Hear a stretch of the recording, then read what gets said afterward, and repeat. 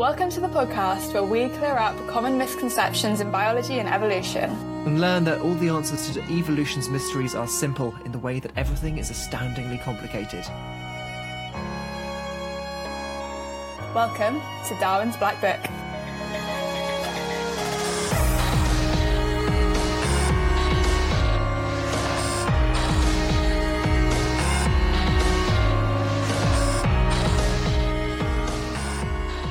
My name is Tom. I'm a zoologist from the University of Southampton, currently finishing my Masters of Research in the evolution of primate brains.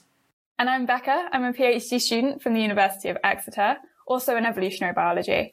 And I'm doing the evolution and genetics of ageing. So the point of this podcast, why we wanted to make it, it's to explore evolutionary ideas, topics, breaking down some seriously hefty theories, normally only accessible to scientists sitting in labs, basically making them accessible to everyone, interesting to listen to if we try hard enough, and maybe even amusing.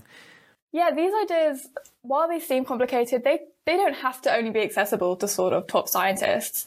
While they sound complicated, we believe that if someone explains it to you in the right way, everyone can understand it. It all does make sense and everything does fit together. Basically, Becca will be explaining it well and I'll just be nodding in agreement in the background. But yeah, we're going to have a go at debunking some evolutionary myths, breaking down misconceptions, generally having a chat about really cool biology in the process. And a personal goal for me, at least, with this podcast is making you, as the listener, look at the world in a slightly different way next time you go outside, because it is a fantastic world that we live in and one that's not nearly studied enough. Absolutely. And for me, a personal goal, when I first became interested in evolution, it was from nature, really, and from looking at the world around me. And then I realised that I wanted to go into evolution and genetics because the answers to some of the questions I was interested in could really only be found there. Perfect. So, onwards with the podcast. First of all, Becca, where can we be found on social medias, please? Well, Tom, we have a Twitter, and it is called @DarwinBlackBook or #DBB. And that's Darwin Black Book without an S because we ran out of characters, so... Thanks, Twitter.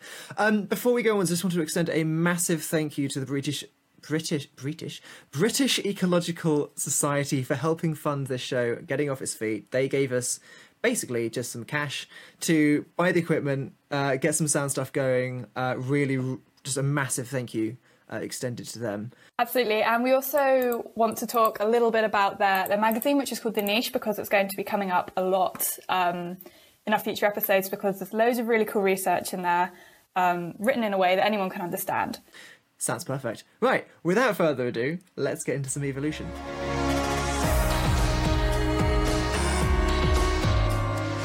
Becca, right, what is the topic of today's episode? Well, we thought we'd start off with the general theory of evolution. Literally the biggest topic in evolution itself. Yes. So we're obviously not going to go into huge detail on absolutely everything, but the future episodes are going to be sort of pinpointing down some more interesting specific ideas. But we're going to start off with kind of the underlying foundation that leads us onto these other ideas that are going to be coming up. Yes, perfect. We're going to... an extension of what we're going to be talking about in future episodes as well. Almost a history of natural history, looking at specific examples of some really cool evolution that's not publicised that well as just debunking some common misconceptions about it. Yeah, absolutely. And sometimes people come to us with questions that are really good questions and we don't know the answers to. So we're going to be bringing them up as well. It's as much a learning process for us as it is for you guys.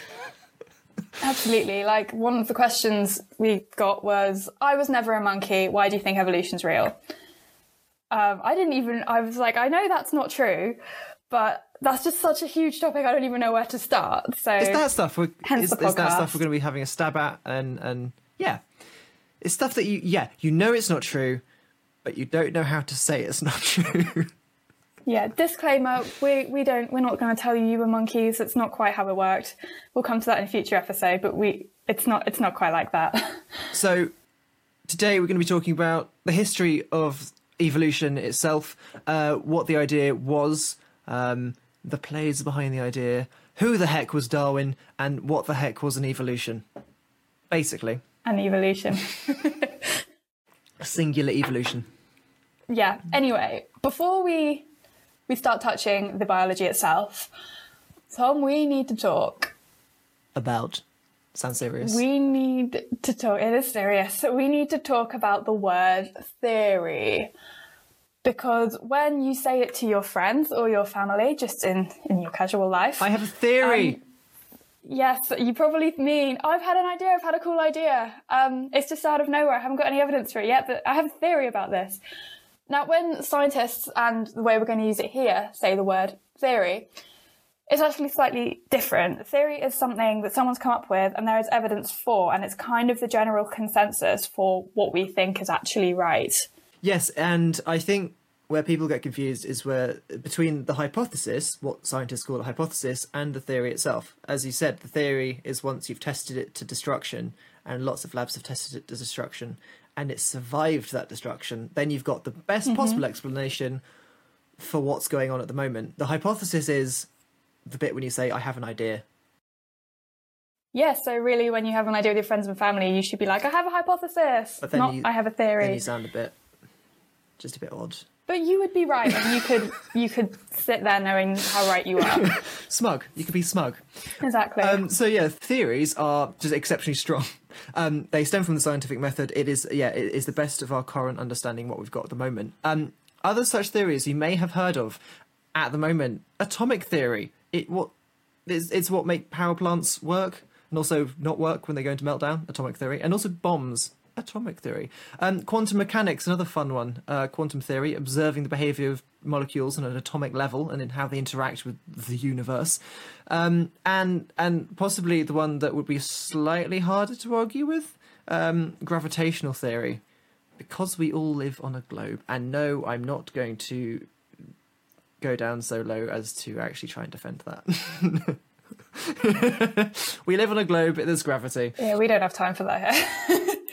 If you're if you think the world is flat, maybe do some reading and then come back to this episode. There's only so much we can do. Yeah. Starting the sass off strong. It's we're gonna try. Okay, so a point of this podcast as well. We're not going to insult. We're not going to make it just an insulting way to educate. We want to educate through discussion, evidence-based discussion, and hopefully everyone, whatever your opinion, can listen and get something out of this as well. Absolutely. And what's really useful is that while Tom and I are both evolutionary biologists, we're from very different areas within that. So he knows a lot that I don't know. And mainly animals. Yeah, and examples. So I work a lot with kind of genetics and theory and that sort of thing, where Tom works with the actual animals and the actual things. So we'll be teaching each other quite a lot as well through this. You say it so well. Becca works in a lab, I stand in a field staring at birds, basically. And we both sometimes stare at computers. Quite frequently, actually. Far too much as of recently. So, yeah, the first part of what I wanted to look at is the kind of process versus the mechanics. So evolution is a process. It is the gradual change of a trait in an animal, so a feature, hair colour, eye colour, neck size. But it's the gradual change of the trait through time by means of a mutation. When you say neck size, you mean neck length, right? Like a giraffe or something, not like how wide? Yes. Depends how chunky you want. I don't know if neck chunkiness is a genetic thing or not, so I can't comment on that. Hey, we can bring that up next episode. I have no idea. Surely it must be. So evolution is the process of the change itself, whereas the mechanical aspect of how it happens, of how things change, is through natural selection, by means of which the most appropriate genes are passed on through generations. One generation survives more, because of a beneficial trait, and they will pass on their genes to the next generation. That is natural selection, which is the mechanical bit, and evolution is the process itself. And it's kind of that easy. You may have heard natural selection also called survival of the fittest.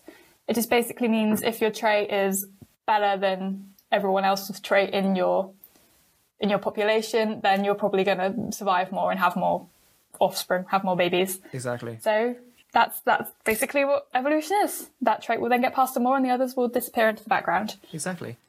Or disappear entirely.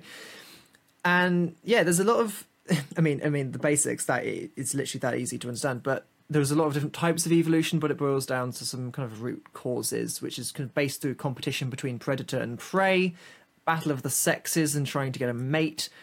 This can lead to something called runaway selection, which is great fun, and we're going to probably discuss that in a later episode. But effectively, why peacocks look as ridiculous as they do. And also the quest to find food that no other species is exploiting. And it basically, the entire point of life boils down to these three aspects: food, living, and not dying this afternoon, as well as trying to find a mate. That is the point of life. But just to name examples, we've got the speed of a zebra running away from a lion. That's the predator-prey relationship. You don't need to be faster than the lion, being a zebra. You just need to be faster than another zebra. Ooh. That means you survive. That means you pass on your genes. And then slowly, over time, that zebra population will get faster. And as a subsequent result of that, so will the lion population. That is evolution. Then you've got milkweed producing a sticky latex to trap and poison caterpillars. That's kind of the foraging aspect, looking at trying to get food that no one else has. But then the food might fight back. For example, the plant itself produces a latex because the caterpillars were feeding on it. And it's the relationship between the plant fighting against the caterpillars and the caterpillars trying to survive against the latex producing plant and trying to get a one-up on that. And finally, kind of on the whole finding a mate and reproduction side of it, you've got something called an ichneumon wasp. Wasps are one of the most widely diverse insect groups in the world. And the ichneumon wasp lays its eggs in a caterpillar. And again, this relationship is between the caterpillar trying to survive against a wasp from stealing it and laying its eggs inside itself. You said that so casually. That's a huge deal. It's really grim. And between the actual wasp itself trying to get hold of the caterpillars, and again, it's this kind of war between the two of them.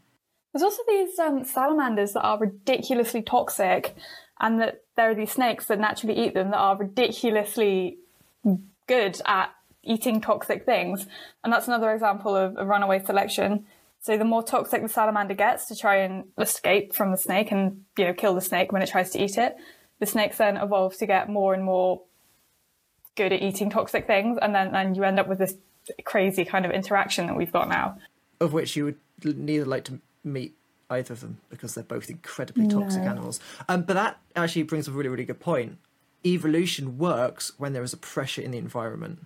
When there is something attacking you, you've got to try and find a mate, or you've got to try and find food. With that pressure on you in that environment, the population, the species, is more likely to change. So pressures can be anything as simple as temperature, and you can evolve to survive better at certain temperatures, or it can be something really extreme, which we're going to be talking a bit more about in our second episode, so I won't give any spoilers here. But as we said previously, by understanding the theory, you can get to the point about what life is all about, which is survive, find food, make more DNA, pass on that DNA in genes to your offspring. And that is kind of the point of what life is. It's a fairly simple concept. But more defining needed. Becca, what is DNA? That's a big question, Tom. So DNA is nothing more than essentially a type of chemical. It's made up of these tiny little units called nucleotides that basically all link up together in really specialised ways and make that really famous double helix shape you probably think of when you hear the word DNA. But it's really important to remember that it is merely a chemical. It's not sentient, it doesn't have a mind of its own, it doesn't want to reproduce. It just does because that's what this chemical does. Like when you apply heat to water and it starts to boil, the water doesn't want to boil, it just does because it's just what it does. Yeah. It's a chemical reaction. And and then say you're making dinner, so you add some pasta to that water and the pasta starts to go soft. Pasta doesn't want to go soft, it doesn't care about anything, it's pasta. So DNA isn't made up of H2O or carbohydrates, it's made up of these nucleotides, and what it does is replicate itself and generate proteins. Exactly, and then the DNA is basically wrapped exceptionally tightly into a chromosome. Sections of that chromosome genes, they can code for very specific features to make proteins and whatnot. And then those chromosomes are bunged together into the nucleus of your cells, and that is this DNA is read and codes for you. Yes, every single little trait that you have, or that anything alive has, comes down to the proteins that are made by these bits of DNA. Including, potentially, personality. Ooh, but another future episode. Literally just coming up with them as we go. So yeah, but by understanding DNA, we can kind of understand and discover more about how living things have become so successful, and also the creative ways in which evolution has done that, and the lengths they've gone to in order to survive. Yes, so this brings me very neatly to the living thing that I'm studying in the lab. Almost like we planned it. Almost like you led me into that.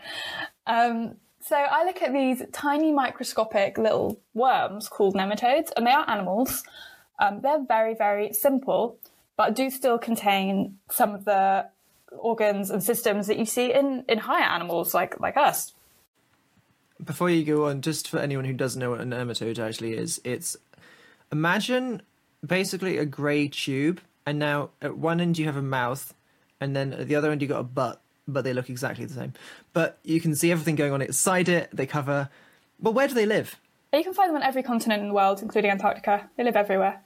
Literally everywhere. Literally everywhere. In your homes, on your face. Yeah, something that nematode scientists like to say is that if you take away all kind of matter that there is in the world, but only leave the nematodes, you would still see the outline of everything because they are everywhere. The nematodes cover everything. But anyway, that's not why I study them. I study them because they are simple animals, and they are basically a really elegant demonstration of what evolution does and how genes work, because they're not sentient. They don't have feelings. So everything that they do is just defined by the pressures that they're under, and they have some really interesting behaviours. They've got some interesting sort of neural networks, so it's kind of nerves and things like that. And they've got some really interesting diseases that they can get. So things that you would expect to see in higher animals, but may be made more complicated by the fact that they are so big, or they live so long. But these worms, they only live a couple of weeks, and you can observe these things and put them in different environments and see what happens, and see how evolution is acting to respond to these environments. How am I going to segue into this next bit? The how ran. So what I tend to look at in the lab with these worms is the sort of why things are happening. So I'm at the moment focusing on a disease they get, and I'm looking at why they get the disease. If it kills them, why is it still persisting in their population? So that's not all evolution and research is about. It's also really important to consider the how. So I'm actually really interested in the how of evolution itself. That kind of gets into the details of survival, foraging and mating. And for me, the really kind of complex and beautiful stuff, parts of biology, kind of an old biology teacher of mine used to say, is the sexy science. It's just detailed, intricate and really beautiful. The how also consists of the actual chemical processes and things that happen within the organism to reach the point you're looking at, the trait that you're seeing. Exactly. So why is the thing doing this? Well, then you look at maybe a better question to ask is how is it doing it? The process that exactly takes place. For example, I look into the chemical reactions on how a bear detects its prey, or the brain processes that enables an albatross to navigate, or the muscle mechanism in the eye of an otter which changes the shape of the lens, therefore making it capable of seeing underwater. It's a cool fact for you. There you go. The how in the functioning of the body helps prevent and cure disease, and how we can understand things function. Understanding how an ecosystem works allows us to fix mistakes we've made. What is seen as natural. It's understanding the how can really help us answer the why. So in terms of context, you briefly mentioned diseases. This is really important. So it's not as important for us to know the why, although it's very interesting, why we get certain diseases, why is it still in the population. But the how is what helps us reach a cure or a treatment. So if you can find out what's happening in the body, what's happening to your organs or your blood, or what genetics have caused it, then it can help you look at how to maybe change that so you don't get the disease or you get less symptoms. Yes, that. Thanks for the validation. Oh gosh, I just completely. It's like, yeah, that's just, yeah, zoned out entirely. God, I'm so interesting. No. Okay, I'm gonna. I feel like this is a hole that you've dug. Okay. Moving on. So a famous kind of quote. No, it is a famous quote. Really kind of. So a famous quote. So a famous quote kind of outlining this is, surely by breaking down such things you remove their beauty, reducing a sunset to mere reactions, the scent of a flower on a summer wind to a molecular reaction, and the emotion of love, nothing more than chemicals interacting in your brain. Surely this removes the beauty that is there. Personally, I think the beauty is in the how. The how a flower smells so good, or how a sunset looks so pretty, or how the brain works, how it all fits together is quite possibly one of the most important questions. Yeah, I don't think it removes the beauty myself. It's kind of adds to it. Definitely adds to it. It's because the truth about how things are as they are is really intricate and detailed, and you think, how on earth did it get here? Starting from however life began, however the world began, and we've reached this point of a beautiful sunset. It's a bit crazy. So how sunsets happened still confuses me. Right. So I have no idea. That's we're biologists. That's not my job. Who studies sunsets? Climatologist, sunsetologist. Sunsetologist. Not geography. Maybe physics. Physics. Is that a thing? I'm on the geography side. I don't know. We should probably use Google more. Well, we could ask someone that we know that does it. Right, we'll get back to you with who studies sunsets. Moving on, this is kind of the next part of what we wanted to talk about in the history of evolution is... Well, we've talked about the evolution bit, now the history bit. Evolution through natural selection was an idea published as an official theory by Charles Darwin in Charlie D. In the year 1859, in the book, which you all probably know, on the origin of species by natural selection or the preservation of favoured races in the struggle for life. Catchy title. That's really long. Too long. I always thought it was just called On the Origin. Is it? On the Origin of Species. All of that. Because the rest of it's just a bit long. He also got rid of it. In later editions, he did get rid of the preservation of favoured races in the struggle for life. But it should be pointed out that races is not... tricky word. Races and varieties were a word thrown around a lot back in the Victorian period. For species, it was very interchangeable. The rules for nomenclature were not as strict as they are today. Just bear that one in mind. But looking back at the history of that book, it started 20 years previously when he returned from circumnavigating the globe at the young age of 23 on the HMS Beagle in the 1930s. He went all along the coast of South America, up to the Galapagos Islands, mapping the coasts of South America. So it's specifically attributed to the Galapagos Islands that he visited in 1835. And I'm not going to lie, I actually remember that date because of a really good coffee shop on the Galapagos Islands called 1835.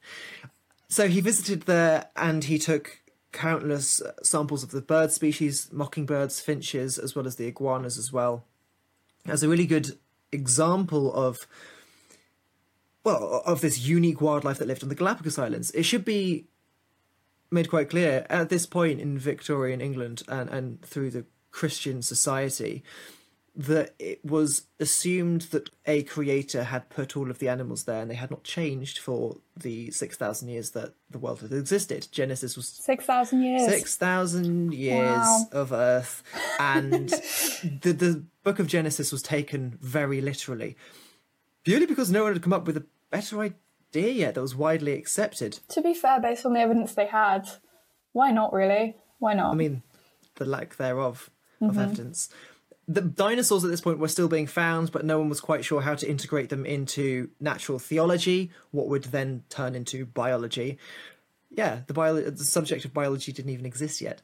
But anyway, he collected loads of these things, and the bit that really clinched the aspect of change through generations for Charles Darwin, it didn't happen on the Galapagos for a start. It wasn't like this light came through the clouds and he was inspired with this new theory he'd come up with. No, he got back home to England, to London. He looked at the samples with some colleagues of his, and the mockingbird stood out on the islands for him, and they stood out in the collections again, as opposed to the finches, which are so Darwin's finches, so famously attributed to him.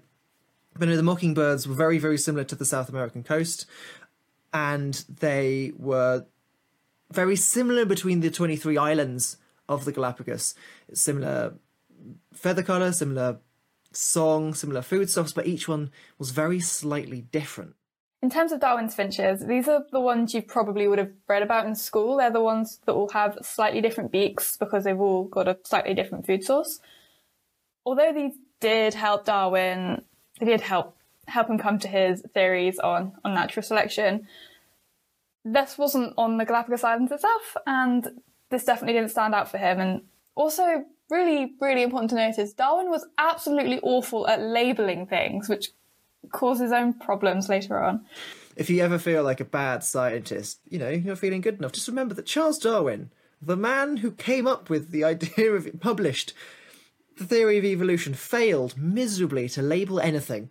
His organisation skills were not up to scratch. But to be fair, he was 23 years old and he hadn't really done any of this before. It was not good enough. No excuses. To be fair. So, yes, it was the mockingbirds that really inspired him when he was on the islands.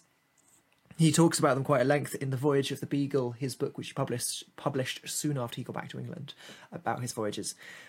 And, yeah, from Ecuador, 900 kilometres east of the Galapagos Islands, they were weirdly similar. So if a creator had put these mockingbirds on the Galapagos Islands, why hadn't he made them different to the ones 900 kilometres away in Ecuador?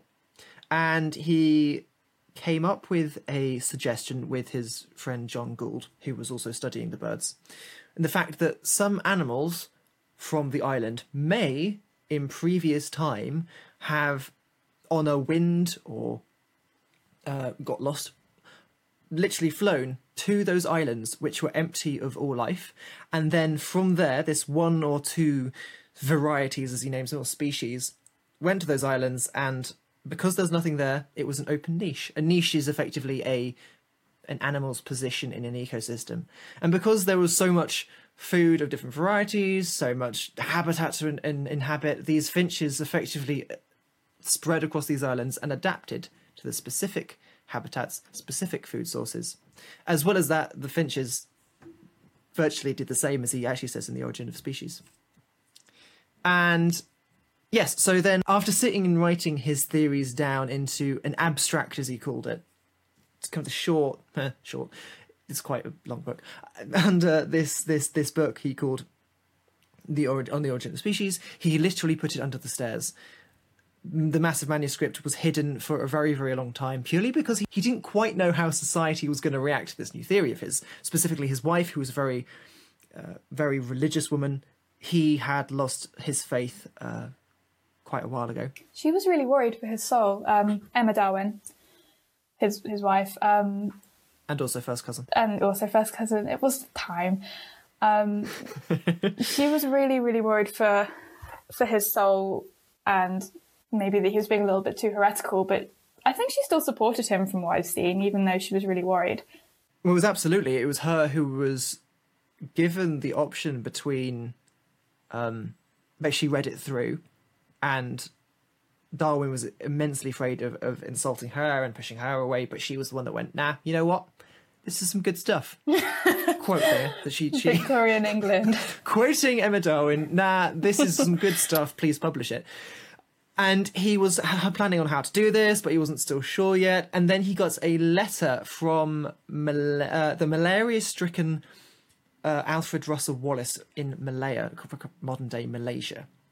Naturalist and collector from Wales, who's going out there doing a lot of private collecting, a lot of studying of these new islands.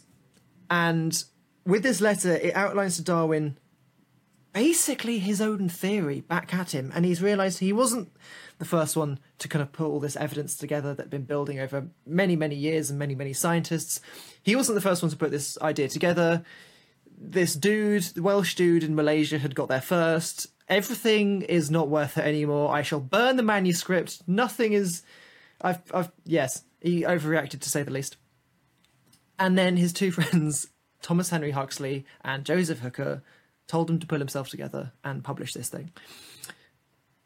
And he published a manuscript jointly with Alfred Russel Wallace. They both wrote the ending. The last chapter of Origin of Species is effectively was massively influenced by Alfred Russel Wallace. But this manuscript was published in 1858 on the 1st of July on the tendency of species to form varieties, and it was read at the Linnaean Society in London.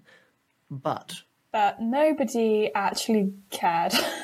They read it and just moved on with their lives. Well, no, they didn't even read it. Alfred Russel Wallace was still in Malaysia, suffering from malaria, and Charles Darwin was back at his home in Kent, and feeling sorry for himself because he was a hypochondriac. So even they didn't turn up to the own reading. Also, okay, some evidence now is saying that he might have had Chagas disease. Not being a hypochondriac, he might have been seriously ill from a disease he picked up on the voyage of the Beagle. Just defending Darwin there for a second. Ever since that point, he's been seen as a hypochondriac. And so yeah. So So no one really cared. It was to a very, very small audience. And Becca, I think you know, what did the director of the Linnaean Society, what did he say as a... Yes, so the next year, essentially the leader of the Linnaean Society looked back at 1858, the year that this was published, and said that this was just one of those years where nothing really interesting happened in terms of science. It, just one of those times where it's just a bit of a dead water in terms of scientific advancement. Bear in mind, two of the arguably most famous scientists had published this world-changing idea, but nobody knew how world-changing it was yet. But at the time, Alfred Russel Wallace was only a collector in Malaysia, and at the time Charles Darwin was a pretty prominent scientist, but he had been studying mollusks and bivalves for the last 20 years. He sat at his home in Kent, basically just studying clams and limpets, and what was the thing that he was actually studying, which I cut? Barnacles! He was studying barnacles a lot. So anyway, he went to publish his book in 1859. Why was it so controversial? Well, because a lot of Christendom at the time, a lot of Western society was Christian, and it was going against the church's view on how the world was made and the fact that species are immutable or would not change. It was introducing this new idea of change through time. The world is a heck of a lot older than it is said so in the Bible, and from that, yeah, pretty controversial stuff. But published on 24th of November 1859, in which 1,250 copies were published, and they sold out in the first day. It was pretty popular. And again, this was only his abstract. He was planning on a larger book entitled Natural Selection. Honestly, it was meant to be a 3-volume thing. In a letter to his cousin, he explained kind of the breakdown of it, and the way that he can waffle, it probably would have extended to at least 6 volumes. So Thomas Henry Huxley is probably someone we should talk about a little bit. He was known as Darwin's bulldog, and he fought hard for Darwin. He was the one that suggested to Darwin, he said to Darwin, if you don't publish it and let Alfred Russel Wallace get there, we will shout quite loudly in your defence. They had his back. He was a good dude. And yeah, he travelled the country when Darwin was unable to travel. He gave lectures, answered questions at universities, having debates, and one of the most famous of the debates was the Oxford debate. So really quickly, because we've got a lot of cool stuff to talk about, the Oxford debate happened in 1860, and Thomas Henry Huxley had been giving a lecture at the Oxford University, and the day before he was meant to go home back to London, Bishop Samuel Wilberforce was giving a talk. He was an immensely powerful speaker in Oxford at the time, opponent of creationism. He was having a debate in the Oxford Natural History Museum. And the truth of the matter, Thomas Henry Huxley went to the Oxford Natural History Museum and had a really quite exciting civil debate. It was polite, there were good points from both sides, and it was entertaining, informative for the audience, unless you read the newspapers, which said it was a violent, sassy, and frankly, Thomas Henry Huxley walked all over the Bishop Samuel Wilberforce. My favourite quote of this, actually, this isn't true, bearing in mind, which is really sad because I quite like it, but the conversation went something along the lines of Wilberforce saying, "So, Mr. Huxley, on which side do you descend from an ape, your mother's or your father's?" To which Huxley replies, "Frankly, I prefer to be related to the apes on both my parents' sides than related to the same species as you." Mic drop. Everyone screams. The crowd goes wild. Cool quip, but yeah, it's a sad fabrication, I'm afraid. So this whole thing, sass aside, was basically one of the first debates between the idea of creationism, which is very Christian, and the idea of natural selection and evolution. And you know what? It was all solved in this debate, and there's no discrepancy between the two ideas today, and everybody gets on, and nobody's arguing. Everyone's happy, and it's fine. Everyone's friends, and Christians and evolutionary biologists can live together in harmony. And not just Christians, because there's a lot of Christians in science that are very much for evolution. Absolutely, you can absolutely be a Christian, still working in science and evolutionary biology. For example, the head of the Human Genome Project, when it was running, is actually a very devout Christian. And one of the professors which has taught both of us at Southampton, actually, absolutely amazing biologist. He's head of the Christians in Science Society. So, yes, getting slightly back on track here. The third and final bit of the history of evolution I wanted to talk about is evolution today. Biology is shaped through evolution. There is a very famous quote: "Everything that is done in biology is done in the light of evolution." That's not the quote. And I think it's not the right quote. It's cool. The quote is, "Nothing in biology makes sense except in light of evolution." And I have had it handed to me. Thank you. Yes, thank you, Becca. So I think the main question, Becca, you deal with this one. I'm going to sulk in the corner. Are people still evolving? Is evolution still happening today? Well, isn't that a big question? I actually heard this one quite a lot, not necessarily to myself. So when I've gone to see evolutionary biologists speaking, there's almost always someone who asks, "So are humans still evolving?" Now, this is slightly different because, like we mentioned earlier, evolution is all about adapting to your environment and the pressures. Now, as humans, we've kind of changed our environment. So we've built houses, we've got medicines, and we've taken away all these pressures that would have stopped us from reproducing and having children. This idea is called niche construction. So niches is in the kind of space that you occupy, that you live in, and construction is building. So you build the space that you live in. For example, beavers building their dams, which provides a nice home for them to live in. So it's Beavers. The beavers build dams? The beavers. I definitely said beavers. I'm pretty sure we're going to listen back to this and one of us is going to be wrong. It's going to be me, isn't it? Beavers, little brown beavers, build dams which can construct their niche that they then live in. So we've kind of got a different version of that. And we've removed those selection pressures, meaning natural selection forces aren't really going to be as strong. This is difficult though, because there is some evidence that people are maybe changing or adapting. And even within the human species as we are now, there are slight differences between people that live in different areas. Like the people who live in mountains in Tibet, they're much better at taking oxygen into their blood. A lot of athletes go and train up there so they can kind of change their bodies to do so. But that isn't necessarily evolution, because you can do it to an individual. Evolution has to happen across a population, across species. Across generations. Across generations. If anything, that's just adaptation. Or it's kind of brings in the idea of plasticity. So you can slightly change yourself to the environment. But we'll come back to plasticity in another episode, because there's a lot to it. It's very interesting. But so that's a big old question. But quite possibly, maybe. Right, so now I've given you a kind of brief but non-answer to that question. We're going to talk about some other ideas that people have. So myth-busting. Woo! Myth-busting time!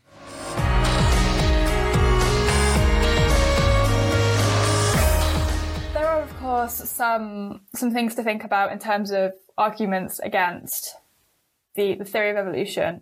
Some of them are myths, so it's some myth-busting time. Well, a lot of them are myths, and we're going to have a go at, rebutting against them, against these arguments against the theory of evolution. let's get straight in. Becca, I have one for you to start off with. Blind watchmaker theory. As in, if you were walking along a heathland, it was, I think, done by Reverend William Paley, this example. Walking along a heathland and you find a watch in said heath, you would say it has been made by a human due to its complex nature. And this is often referred to and compared to the eye, saying it is far too complex to just have developed through time.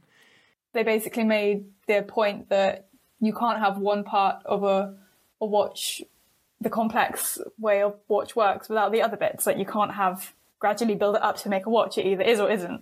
It works or it doesn't work. Exactly. So yeah, and in this kind of example, the eye, well, for starters, this is the intelligent design bit of it. If the eye was designed by a creator, it is quite poorly designed, if that. Octopuses have better ones than us, and we're literally 600 million years diverged from them. So that's literally the rise of life. We're very far away from them, and they have better eyes. But we know exactly how they've developed because we can watch the development through different species. There is a spot of photosensitive cells which basically detect, is it light or dark? Am I under a rock, or where is the sun? From there, it kind of forms a little dip, and then that dip basically then allows for directionality. If there's light coming from one side, do I go towards the light? Can I go away from the light? Additionally, then it goes into filled with maybe a jelly-like substance, which can be formed as almost something to focus the light. This is mostly occurring underwater, but then from there, it kind of forms a better well, and then a lens might develop, and then you've got pinhole camera eye, much like the Nautilus has today, which is basically a shelled animal, lives under sea, tentacles. Quite. Looks like a kind of upside down snail with a squid or an in it. ammonite, comparable to an ammonite. If you know what an ammonite is, do we find lots of them? They're basically the classic sort of shells that you see in fossils. And through that it turns into a pinhole camera, and then from there you can develop a lens. You've got a retina at the very back, and through these stepping stones, as it were, you can develop quite a complicated eye which can focus light through a lens, put that lens onto the back of this retina and transmit those signals to a brain. So you can have bits of the eye forming and it still works. We literally see it. We see it from flatworms with the photosensitive cells. We see it to the Nautilus with the pinhole camera eyes, and then we see it to us where we have our full-on lens-bearing eye, as well as the octopus as well. And in terms of the eye also being badly designed, the optic nerve is slap on, like in the middle of the retina. We have a blind spot because the optic nerve, which sends the vision to the brain, is also obscuring said vision. Also, it is when the lens focuses the light on the retina itself, which is the very back of the eyeball. It focuses the light upside down, and then your brain pieces together the vision. And I'm just going off a tangent on eyes. I feel like we're going to need a whole episode on eyes. We're talking about myth-busting theories, but eyes clearly have a lot to them, so we'll come back to that in the future. They do, absolutely do. So that's the thing. If the eye is being used in that example, it just doesn't work. Also, everything is stepping stones. Everything is done through stepping stones, which we can see and we can model and we can visualize in animals today, as well as genes itself. And evolution can only occur on what's actually already there as well. It can't just invent something out of nowhere. Like, the genes already have to be somewhat in place, which is kind of why you get the stepping stones. It's a process. Another one, actually, one of my favourite examples of this, of I've put this in quotation marks, poor design, is the giraffe and something called the recurrent laryngeal nerve, which is the nerve which goes from your larynx, your voice box, to your brain. And what does the recurrent part mean? It means it goes back on itself, because it's a little odd how it works. So so it's your voice box nerve that goes back on itself. Yes. So what happens? It starts at your voice box, which is very near your skull, as you're probably aware, and then it goes all the way down to your heart, and then it loops under the main artery which leaves your heart, called the aorta, and then it loops underneath that, and then it goes all the way back to your brain, basically harking back to a time when we were all fish and had gill arches. But anyway, this is probably a diversion of about, a few centimetres in humans. It's not very far to go down, loop underneath a blood vessel and then hop back up again. So it's kind of weird, but it doesn't matter too much. Exactly. However, if we look at giraffes, which literally have a 4.5 metre neck, well, their voice box is, their larynx, is still very much up near the head, which is at the top of their neck, and then that nerve travels all the way down the neck and then loops underneath its heart and then goes all the way back up the neck again to the brain. And that isn't just, I don't know, 10 centimetre detour. This is a 15-foot, literally a 5-metre detour in giraffes. So it matters a bit more. So the whole thing with intelligent design, which is the entire point of this before I went on a rambling thing, poor design happens through stepping stones and almost, yes, even if it's a bit rubbish to start with. So we've got two more small myth-busting bits to deal with. Another one for you, Becca. Evolution is not happening right now. Oh, so is. Oh, who said that? Okay, right. Non-insulting. Okay, no, but seriously, this is just one example. Antibiotic resistance. You probably know that we have to take antibiotics very carefully because if we take them too much, they stop working. That is evolution, but it's evolution of the bacteria that you're trying to get rid of. So basically, the more you hammer a bacteria with antibiotics or a population of bacteria, that's the new pressure that you've added. And they can just evolve to that. Like, they can evolve to any pressure. Like, they don't know the difference. So, for example, if you've got an antibiotic that kills 99.9% of the bacteria population, there is still 0.1% of that population which will survive. And basically what you've done is wipe out all the weaker ones that didn't have that defense against antibiotics, and you've left now loads of space for the ones that do have that mutation. So if you don't take your whole course of antibiotics, if you stop early, you're not killing all the bacteria that's there because you haven't got a strong enough dose. You're leaving the strong ones that have been able to survive the dose you've given so far. And now you've made loads of space for them to be able to grow and grow and grow. So now you've got an infection that's resistant to the antibiotics. And that is simply evolution. And you've effectively just grown super bacteria. Yes. MRSA, anyone? That's, hang on, I know this one. That's methicillin-resistant Streptococcus aureus. Yes. Hey. Nice. It's one of the most prevalent diseases, bacteria in hospitals. It's resistant to quite a lot of antibiotics. It's resistant to most cleaning fluid. But what's scary is that may be the most well-known one, but it's not the only one. And I'm kind of going off tangent here, but we've got some really special antibiotics that we hold back for really important cases where we need to get rid of the infection because lives are at stake. But some bacteria have even become resistant to them now. And that's, again, it's just evolution. It's all evolution. So how can you say it's not happening? You can see it all the time. I think that's a perfect example of evolution. Certainly is happening right now. So the third and final bit of myth-busting is the no ancient forms can be found to link together or link to modern-day species. Is this kind of like the missing link idea? Yeah. For example, you found a fossil and it looks like a thing that's alive today but doesn't link with it because it's still got legs, whereas the other thing has fins. And I think the example I want to use here is very much whales. We have a really clear fossil record of cetaceans, of the whales, and a stepwise change between the very ancient things, which look like kind of wolf-like deer, if you can imagine that, called Indohyus, which wandered around on the banks of rivers. And then you've got the next. We have more fossils slightly more recently called Ambulocetus, which was literally translates as the walking whale, and which swam around, had webbed feet. And then slowly over time you hit the Basilosaurus, which was an elongated wolf-like deer animal with less legs and more fin things. Then you got Durodon, which was, these were purely living in water at this point, only fins. The legs at this point, the back hind legs were disappearing. A fluke that on their tail was developing.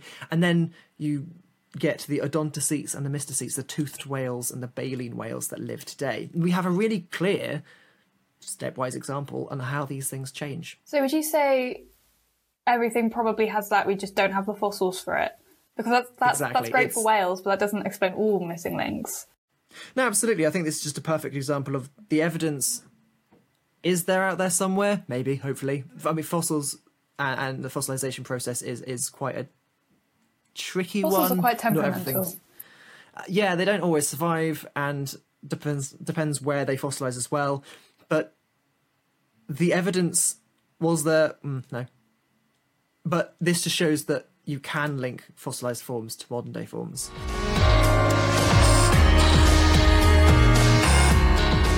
After those 3 bits of myth busting, that's all we've got for you this episode on the whirlwind tour of the history of evolution, natural selection, and dealing with some myth busting at the end there. It's hopefully a good idea on how the podcast is going to run in terms of structure.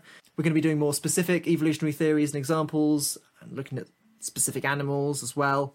And people, big names as well, that we think have been really underrepresented. So big evolutionary biologists that have done great things that really aren't being talked about too much. And they really, really should be. They have great stories as well. Really, really interesting kind of tales about how they got to the ideas that they got and then why that got buried and why nobody's really heard about them. No, exactly. And we're really, really looking forward to continuing this on and hopefully educating a bunch of you in the process.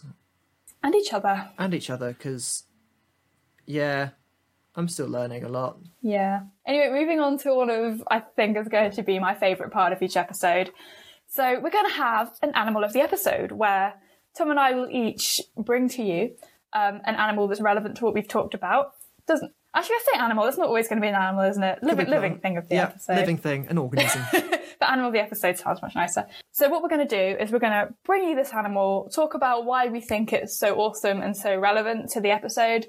We're then going to put a poll up on our Twitter at Darwin Black Book, and then you can vote on which one you think is best or best answers the question or which one you just like the most. In the next episode, we will talk about who won and reveal the results. And bearing in mind, this is also a loyalty thing for which co-host you prefer, so just making that very clear. No bias. Which person do you prefer?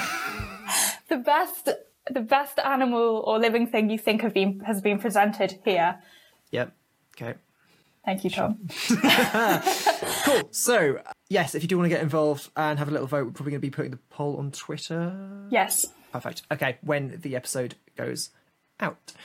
Becca, what is your animal of the episode, please? So, we've been talking about the Galapagos Islands, and Darwin's finches have come up a lot. Darwin's finches are not just one species. They are lots of different ones. Lots of different species. So I picked one called the medium tree finch. There's also the small and large tree finch. But the medium tree finch is actually critically endangered. A few Darwin's finches are. Most are doing kind of okay. But these ones need more support and more help, basically. And I want to draw some attention to that. So you can only find them on one of the islands in the Galapagos, Floriana Island, particularly in the forests. But you can see them all year round. They are a really high threat from non-natural predators, so people bringing cats and dogs to the island, rats, pigs, and a parasitic fly that's all completely invasive. It wasn't supposed to be there, that's not what they adapted to, but they are actually adorable looking birds. They're so round, they're kind of yellowy brown, they've got big eyes, and they're just so fluffy. And they're So you've endangered. got on the cuteness factor. And because they need support, like the Galapagos Conservation Trust, which is the website I got this information from. You can donate to them, and they're basically looking at ways that they can mitigate these problems that they're having and sorting out these threats. Okay, so if you don't know what one of these looks like, I have just Googled it and it is adorable. So Yay. I do have to give it absolutely. to you. On that note, definitely have a look at the Galapagos Conservation Trust, even if you're not in a position to donate right now. There's a lot of information on there on the work that they're doing for the islands, and Tom and I have both had the privilege to be able to go out there and do some field work there. And it's just such a unique place that really needs protecting, and these birds are just one of the many species that they need our help right now. Right, that was Becca's animal of the episode. My animal of the episode is the marine iguana, also from the Galapagos Islands. They are one of my favourite animals, I think, of all time. Well, that's a good entry, to be fair there.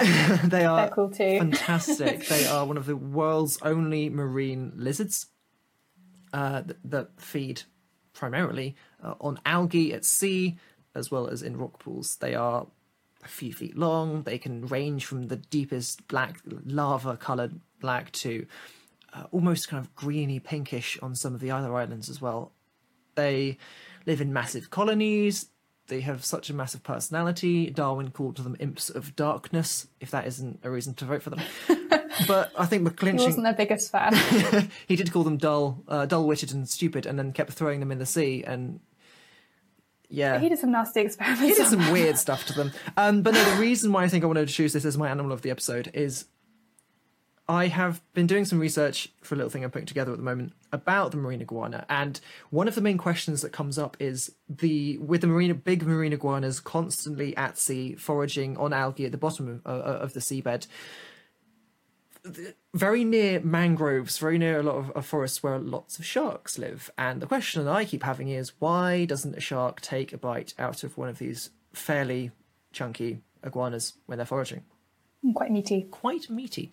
So there is hardly any evidence on this at all, and I have found this from one interview in 1999 from the person that was measuring heartbeats across hundreds of animals. He was doing primarily his work on whales.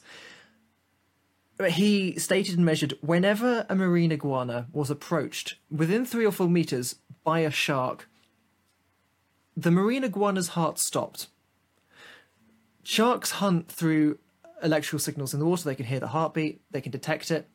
If the heartbeat stops, the sharks can no longer detect it because they've got really rubbish eyesight. And every time a shark got near to a marine iguana underwater, the marine iguana's heart stopped. Ooh, that's a weird adaptation. Wow. The only other lizard that can actually do this is the Komodo dragon, and no one's entirely sure why this adaptation has come about. But with that amazing trait, I think they deserve to be animal of the episode. So. Okay, good case. So I'm going to put both of those on Twitter with pictures.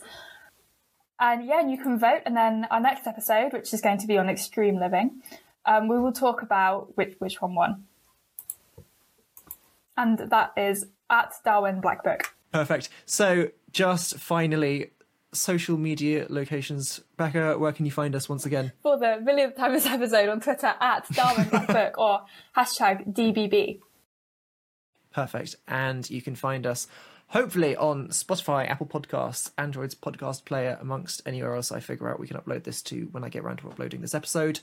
Trust, I will be far more specific next episode. I'd also like again to give a huge thank you to the British Ecological Society for funding the startup of this podcast. And you can find out more about them and join the society at britishecologicalsociety.org. Perfect. Finally, really, really quickly, if you did like us, please let us know. Tweet at us. And if you want to leave a review on iTunes, it'd be most appreciated, but only if it's nice. Half joking there. Yeah, we're going to try and get an episode out every 2-ish weeks or thereabouts, as we both have research going on as well. And I actually have to get around to making a documentary that I've been sitting on for far too long, as well as a dissertation. As well as that, yes, you can find Becca at RebeccaJWhite.co.uk. And you can find me at, if you want any more information, at thomasland.co.uk. Not to be confused with Thomas the Tank Engine Land, which apparently has the same name as me, which I'm kind of depressed about. But it's fine. And also one last thank you to Tom's friend Ed, who designed the Darwin head that's on our logo very kindly for us. And another massive thank you to you, Becca, who designed all the rest of the social media banners and cover art. Thank you very much for doing that. Very kind. All right, I think that is all. I just want to leave you with a quote by Sir David Attenborough very quickly, which is some food for thought as we go. But it seems to me that the natural world is the greatest source of excitement, the greatest source of visual beauty, the greatest source of intellectual interest. It is the greatest source of so much in life that makes life worth living. Thank you so much for listening. We'll see you in the next episode. Goodbye.